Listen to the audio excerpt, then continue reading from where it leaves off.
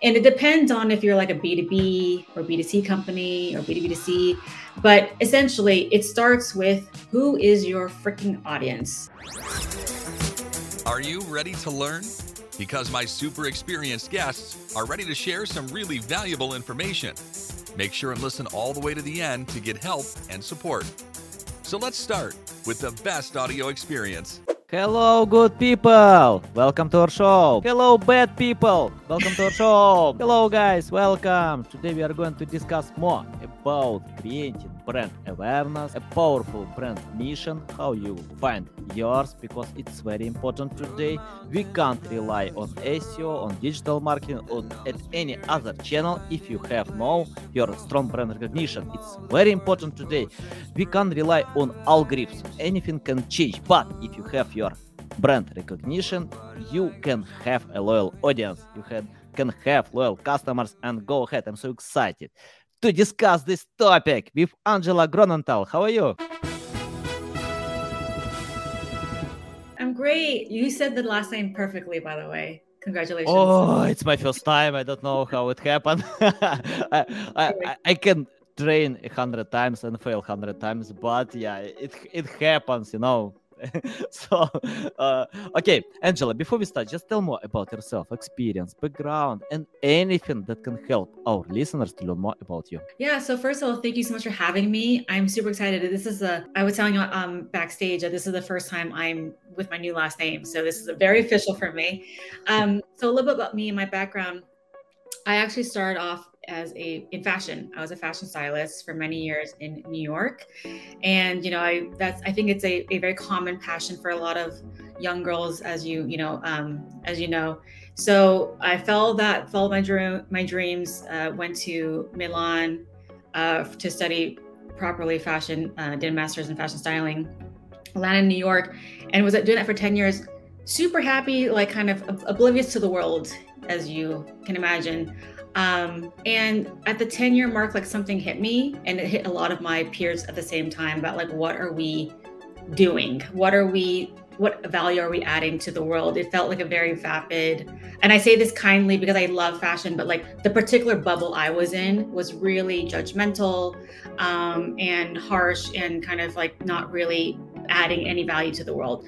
So I, quick jumps from that and then head into, I went to B school, actually went to California, started my MBA, and essentially tried to buy myself 2 years. I didn't know what I wanted to do next.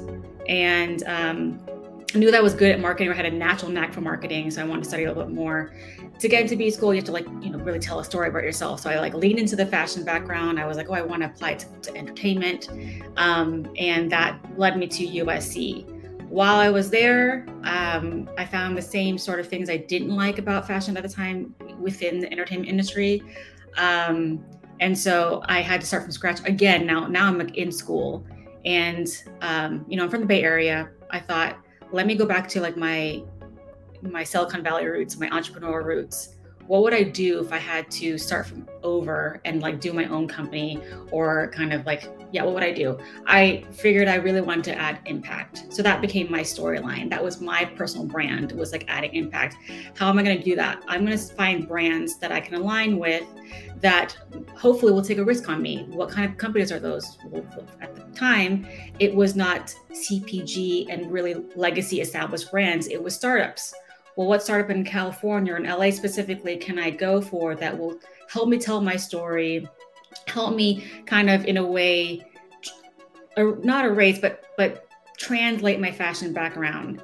And oddly enough, the company that took a chance on me was Tesla Motors. So Tesla was, had their own non-strategy marketing strategy, which is they don't adhere to a traditional marketing program, if you will.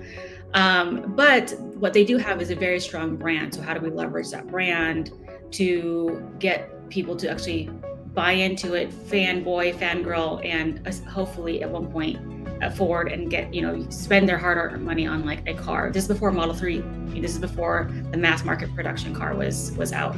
So I loved my experience with Tesla. I loved creating impact. That became my through line. So while I was in school, I also co-founded a healthcare company called White Coat. That was also kind of like, again, adding impact. And I started to realize the power of being industry agnostic. Marketing, you can apply to any industry. Marketing, you can apply those principles to any any company, essentially, obviously. So I didn't feel pigeonholed within my within EVs or within fashion or within healthcare or whatever.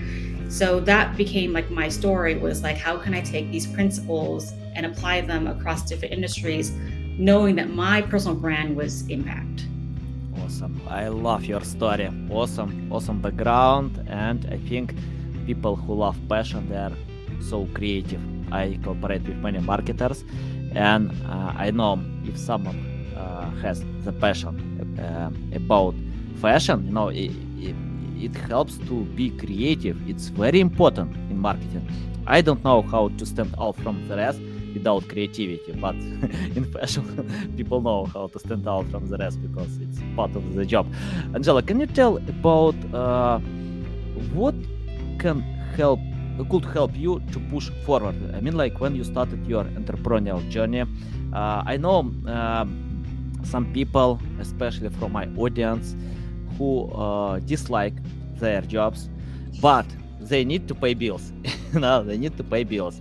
Yes. And according to data, 70% of people hate their jobs. It's a lot, And for me, it's important to be happy. And I don't care about money, about achievements if I'm not happy. I like to enjoy the process. So I can leave some money on the table, but I only go to the direction where I can feel happiness. And let me share my short story. Please. I remember when I started one project because of chasing money. I didn't care about this project. I found the way how I can fill the market gap. And that was a big mistake. I hated Monday, I loved Friday and got it. I couldn't go ahead like this. And I gave up. I closed this project. I spent a lot of resources. I hired a lot of people. I fired all of them. But that was my mistake. And I learned from that to be happy. And when you shared your story, I get your energy. I get your energy that you are passionate about that. So can you tell how you started? Why you started? Because it's a risk. You mentioned about risk. It's a big risk. 95% of new businesses fail. Why you decided to go overhead this number? So, it's interesting. It is a luxury to like what you do, to love what you do, any of the above. And most people, like you were saying in that statistic, they do live for the paycheck. They have to. And particularly, I think it's true everywhere, but it's very, very painfully true in America, because you really have to fend for yourself as with respect to even your own healthcare, right? Which is why, I failed to mention earlier, my current position is I'm back in healthcare again, and I couldn't be happier. I'm a VP of marketing at Nice Healthcare. And that's one of the, we understand the pain points of the American healthcare system and how people really do have to take it upon themselves to, for something that should be a human or basic right or basic need. Having said that, it is a luxury, right? And how I propelled myself to go forward with that risk is I was very lucky. I'm not going to lie. I had an escape plan. I had a parachute, if you will, and that was my family. So I come from Silicon Valley. I was raised in Palo Alto, very entrepreneurial family. Mm-hmm. So my dad is a serial entrepreneur. He, founded a business in basically doing semiconductors in the perfect, talk about right time, right place, like immigrant story, very, very, the goal immigrant to America story, right? And found himself in the Silicon Valley in the 80s and 90s and hit a gold mine, quote unquote, with being able to deliver a need. He identified the gap in the market. Now, the funny thing is that his passion is architecture, but he identified a gap in the market and was like, I need to provide for my family. This is the gap in the market. I'm going to make it happen. And now because of that, he can now do his dream, which is development and architecture. So because of that, I came to my father with like, here are my choices after school. I've got this job lined up. I've got this thing I'm passionate about, which is I co-founded, again, the company that I co-founded. It's healthcare. I know, I have no experience in healthcare technically, but I'm passionate about the impact that we're making. And he essentially was like, if you jump, and he's like, he said, jump. And if you fall, I'll catch you. So that was my parachute. For those who don't have that luxury, there's powers in micro steps, if you will. I think actually in this day and age, identifying your passion is almost the hard part. I myself have gone through a few existential crises of like, what do I even want to do?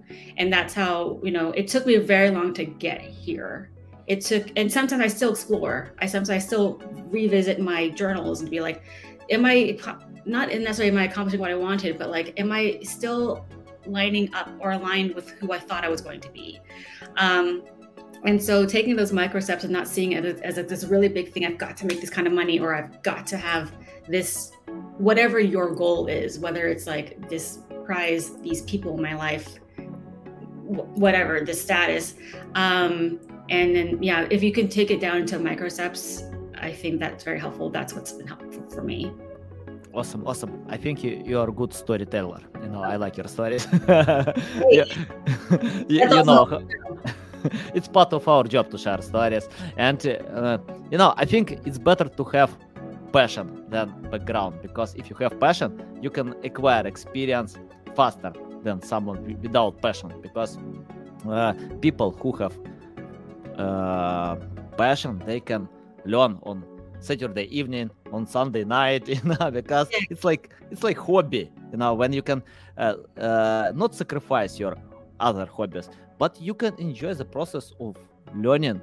And instead of watching TV, you can learn about healthcare, even if you have no experience. And I usually promote big brands in different niches. And once I helped one website in weight loss niche. I didn't know anything about that, but I spent time to learn about weight loss. And, I found one secret. The best way to lose weight is to drink water. Yeah, actually reminds me to take a sip. But the interesting thing is, like with respect to like marketing, when the company's like, let's say your boss's goal is like, I want to go viral, make me go viral. That's not the right way to phrase it, and that will never work. And if you'll see, like, the content that resonates is like passionate content that people made for them, not because to sell something or to like because on the behalf of a company. You know what I'm trying to say? So like that rings true. And I think with this generation, like we have to be very careful, because the difference between like Gen Z and millennials, when it comes to being sold to, there's a big nuance. And Gen Z is whip smart, and they can read right through you when you don't have messaging or passion behind what your content is. Yeah, awesome. We have the question about your marketing strategy, especially if we wanna touch brand mission. Can you tell how to unite marketing strategy to stand out from the rest and think about creating this brand awareness and brand mission?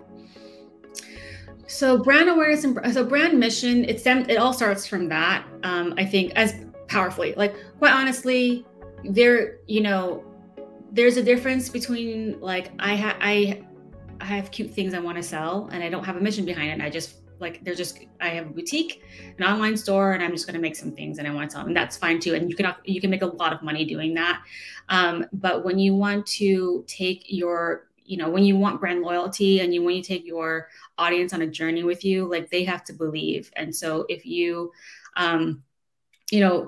start crafting your brand mission, you start there, like, who's your audience?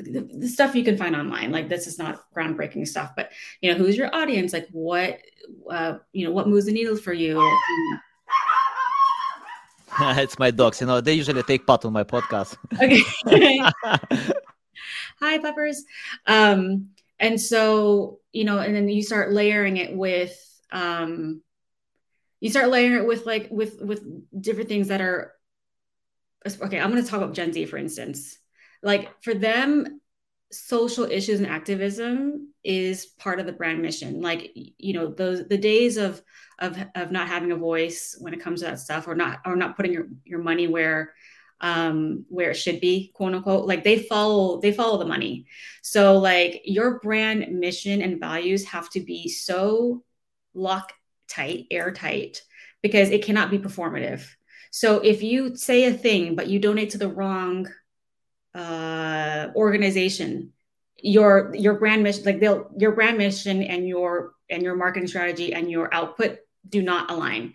So for me, transparency, and like in your brand mission, like be strong, whatever you stand for, be strong in what you stand for. And the rest will sort of follow, if that makes sense. So I usually start with that. And that's even how I choose the companies I work with. I need to believe in the brand mission. I need to believe in the CEO and the C-suite, the leadership team specifically, who they are as people in their personal lives. Like if they are performing while they're at work, or they really believe. So like that to me is all very important. And like it shows. Right. It shows when, like what you're saying, identifying a gap in the market. It shows when someone works for you or works with you and they're just identifying a gap in the market, or, they're just doing a job versus like fueling their passion as a career. Nice. Love it. Angela, I want to ask about crazy brand mission, or when we have the feeling it's impossible. For example, I remember, Sony, after the Second World War, decided to change the picture of Japan because of what happened. And the second, all world thought that Japan can create only poor quality products. So Sony decided to change this picture to create new technologies that can surprise the world that was created in Japan. For example, you mentioned about Tesla. Elon Musk has the goal to achieve the moon. It's like impossible for most of us, but Elon Musk lives with this dream. And I think it's a good idea to have such missions. What do you think? If small entrepreneurs, small businesses can create such missions, but it looks impossible, but I don't know, probably it can encourage you to work hard every single day and surprise others. What do you think about that? I mean, that's the goal, right? Because you really do need, that's what I was saying about micro steps. Like you should have this like moonshot goal, like this, like borderline impossible goal. And then work towards it. Like Elon, like he's, for better, for worse, like he's a great example of accomplishing that. I don't think he woke up one day and was like, or maybe he did. Maybe he woke up one day and was like, I want to go to Mars. But it wasn't just talk. It wasn't just lip service. Like he's working towards those things. And those are micro steps. Like, transportation micro step was Tesla. The next micro step was SpaceX. Do you know what I mean? So like he's, it's a good example of like lofty ideas that might sound crazy to someone, but working towards them. Nice. Yeah, I think Elon Musk achieved today a lot than a million people can do it. But yeah, I think he needs to find motivation to go ahead. And yeah, I hope he will achieve the moon. Why not? Yeah, it will be a big step for humanity. Angela, I want to ask about creating brand awareness. Can you tell? Of course, I don't like the best practices, the best way, but for example, how to find the best way for specific company to create brand awareness from your experience? So it's interesting because, marketing, you have the marketing mix, right? So you've got PR, events, social, digital, collateral, brand itself. and you just pull the levers. So everyone essentially has the same playbook or like matrix, and you just have to decide what, let's say, like of your pie, how much of your resource goes to each of these levers. And it depends on if you're like a B2B or B2C company or B2B2C, but essentially it starts with who is your freaking audience. And for a lot of people, I think they don't spend enough time really understanding their audience. So,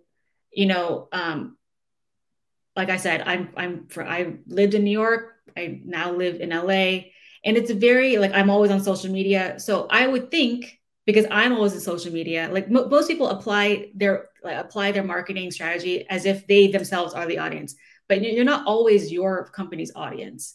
So, like I remember my first big mistake, huge, was we had a social media budget, right? We were this is for White Coat, was like doing healthcare again. And so we spent all this money on social media, on Facebook ads, digital marketing, et cetera, because like that's how it would sell to me, right? Because like I'm like, well, I'm always on these things, so why wouldn't anyone else be on these things? But didn't dawn on me that when you're sick, you're not scrolling for your doctor, you're not looking for your healthcare solution on social media. You're doing you're like Googling, you're like on WebMD, you're like trying to fix it yourself, but you yourself are not going to like look for your doctor on social media. This is like 2013 timeframe, 2014 timeframe. So things are a little bit different now. There are doctors that have social media presence, and that is like the currency of today and the future. But understanding where your audience actually is. So if you are, marketing to people who are not digitally savvy or not tech savvy, or they value, let's say they value family and religion, but you're like holding happy hours for them. Like that, those two don't make sense, right? So things that work for you may not work for your audience. So knowing your audience really well, putting yourself in their shoes, putting yourself in their mind, their mindset, understanding what's important to them is I think the key. It's funny because people think like, how do like right now we're, advertising or marketing towards a market that I Angela know nothing about, but because I'm I'm doing the research, putting in the work and putting myself in their shoes, I'm seeing like, oh, I like my assumptions that I had about, the marketing mix that I was telling you about, that formula doesn't work here, and why, and now I understand why. So I think like understanding, like, you have to learn the rules in order to break them, right? So like you learn all this marketing mix stuff, but then you understand which levers to pull when you realize who your audience actually is. Love it. Awesome. Yeah, I agree. We need to create everything for your audience, ideal customer profile. And Angela, I want to ask about one interesting thing. For example, if we are talking about content marketing, I know that people are not ready to pay $1 for prevention, but they will pay $1,000 for treatment now. And healthcare probably is on the same boat, because I can't think about healthcare today, but tomorrow something can happen, and I need to think about that. So can you tell how to create sales funnel for people who don't think about that, but it's life, we don't know, it's unpredictable, something can bring new surprises to us, bad surprises, but we need to to move fast to decide them. So I mean, like, for example, let me share an example about a lawyer, and he found that most of his clients play golf. So he started to create content about golf, and to submit call to action to get $1 million contracts because of taking his clients when they learn about golf. So can you tell about creating sales funnel for healthcare? Yeah, and I think what you said just right now about no one wants to spend $1 to prevent, but they'll throw money at the problem when it becomes a problem to solve, is so chef's kiss. Like that's so apt because that is the, I think, one of the root issues of healthcare in general, because of the way that America's framed it, right? In other countries, healthcare is treated as a preventative thing. And so how do we get to what we are? It's also like how things are being kind of paid out. So how do we get the philosophy of that applied over here? We are Nice Healthcare's, to be clear, is where I work now, is we're a B2B company. And so our sales funnel it's interesting. Healthcare is not something that's like a direct, in America, you don't just go to healthcare directly. You work with a broker, you work with a third party to receive your healthcare solutions. So I don't know if you're frozen, if I'm frozen. Are we good? But at any rate, so, that's like essentially having a third party or external sales force on your behalf, which I think is really powerful for them, like getting them trained up on what we do inside and out, like them being being involved in the services as well. Like they know what they themselves are, have used our services. Like that is because word of mouth will never go out of style, right? Like when someone actually like is a believer because their lives were changed from like your service or your product, like that kind of advocacy will always be one of the most powerful tools that a marketer can have, like hearing it from someone's mouth, like how the experience affected them. But essentially, so like, yeah, like that marketing mix I was telling you about, like we have to pull those levers. We have to get PR involved. We have to get digital assets involved, et cetera, along with to accompany what our external sales team is doing. Now, getting patients, the ultimate end user is going to be the patient, but getting them to understand why it's so important to be proactive about your health and treat it from a preventative state is we actually do have studies and we've created white papers, right, about what preventative health can do, like how much money it can prevent down the road if you just take these few steps now. We have to put it in we have to put it in like layman's terms in marketing materials that like speak to the patient. They don't want to read like a statistical graph. They don't want to have homework. So how do we create this content pieces for them? How do we trickle out the learnings so that they can like kind of like come to the conclusion themselves in a way, right? And yeah, so we have like a program around like with touch points, with different touch points along the way to reinforce our messaging. Nice, valuable. I wanna ask about your management style. You're VP marketer. Can you tell how to manage a team of marketers? Because I often do it. I love to learn from others because I work globally. I have people in my team. I outsource marketers if I have no experience in my team. So, for example, I cooperate with PR experts, with social media experts. It works well. And I know it's not simple to manage them, to encourage, to get great results. It takes time. So tell about your management style, how you can encourage people to go ahead. I love my management style, I have to say. Or I feel very proud of the leader that I am. And I say that because I have gotten a lot of unsolicited feedback about from my own team and from others looking in about like how I manage my team. I'm proud of our work output and our team camaraderie, et cetera. So my style, even though I'm a marketer, I have an operations mind. So my kind of like where I started off am doing marketing in the beginning, before I kind of like found my zone, was a lot of marketing operations, right? So like I am very logical, very rational. And when one, it starts with a hire. Who are you hiring? Sometimes you don't have the luxury. You have to just throw a body at the problem. You just want someone who just like can like, work on a team, and you'll train them along the way. And if you can see that potential in someone, fantastic, and how they want to be nurtured and how they want to grow. I built a team, I guess is it 2 years ago? Maybe like a year and a half, 2 years ago. And the team chemistry was like on fire. And I think a lot of it had to do with, I had someone who was like my right hand.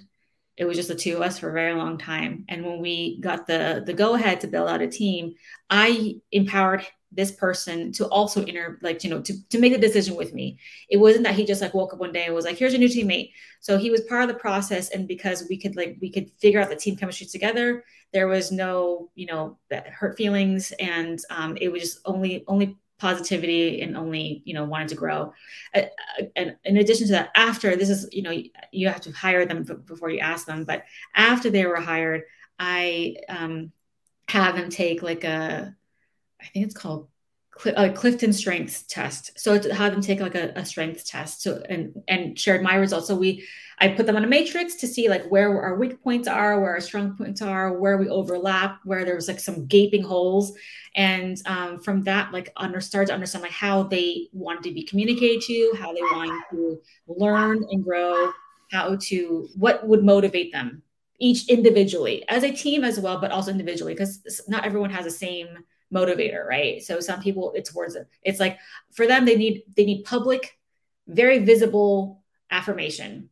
So, we have this awesome channel at Nice Healthcare where I very vocally will talk about like someone's accomplishments. Some is like, I don't care if if the company sees it, but I care if leadership sees it. So then I'll give them opportunities to present to leadership. Like we have executive meetings, leadership meetings. If they're working on a really cool project needs more eyes on it, and it's like, show this off. I don't have ego I know I didn't do this work, but we all helped because you're part of the team. But like, I'm going to give you your flowers. Come present to the CEO and the C-suite your work. And when they started to see like, oh, like usually my boss takes all the credit, and I never meet leadership, but I'm very transparent. I open up the doors, and if that's something to them, like attract to leadership, like I will help them take those steps.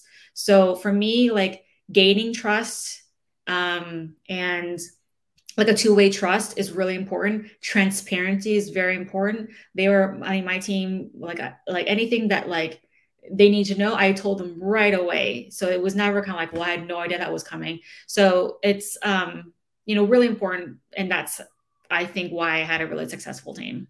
Awesome. Yeah. I want to be part of this team. Yeah. What's your style like? Yeah.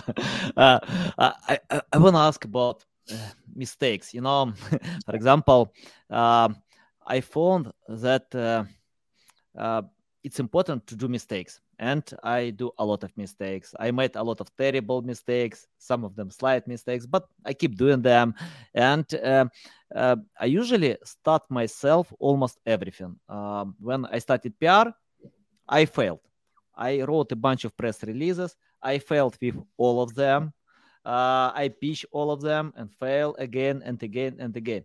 But I learned how it works. I learned how the process looks like. And I hired specialists who can write great press releases.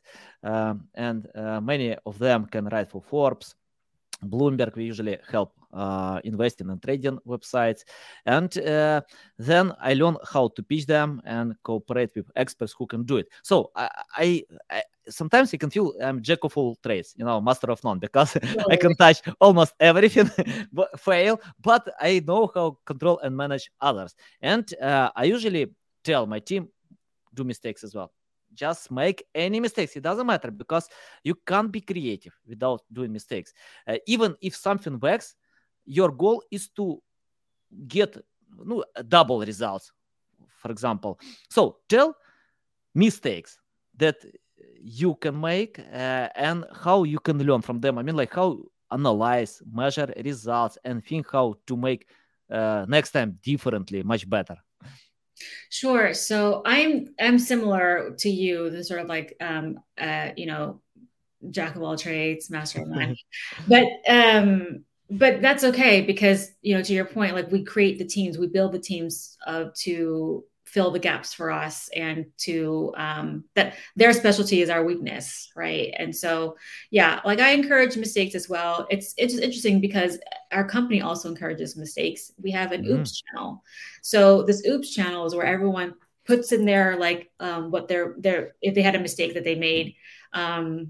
And it could be little or big, but the point is it's like a safe space, it's transparency, and that people can learn, oh, I was going to do that too. So when they see that like making a mistake is no big deal, it's not that like, oh, keep making mistakes. It's like, it's that share so that no one else hides it. Because sometimes like when you make a mistake and you hide it, you suppress it.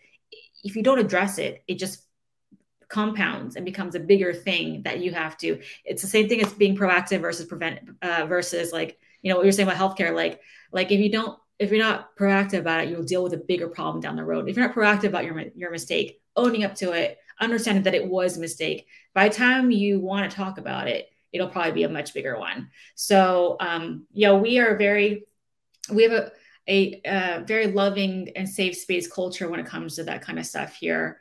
And I try to apply it to my team as well. It was hard for me because I am a perfectionist and I don't like admitting when I make mistakes. But it's a change that I've happily evolved with, like from being at this company, embracing the mistakes.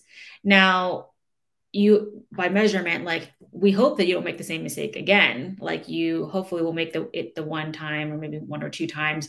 But if we're seeing in the oops channel, you're constantly saying the same thing, that's probably not a good look, right? And we have to test stuff all the time. We have to test our messaging all the time. And so I believe in small tests, putting small resources against it.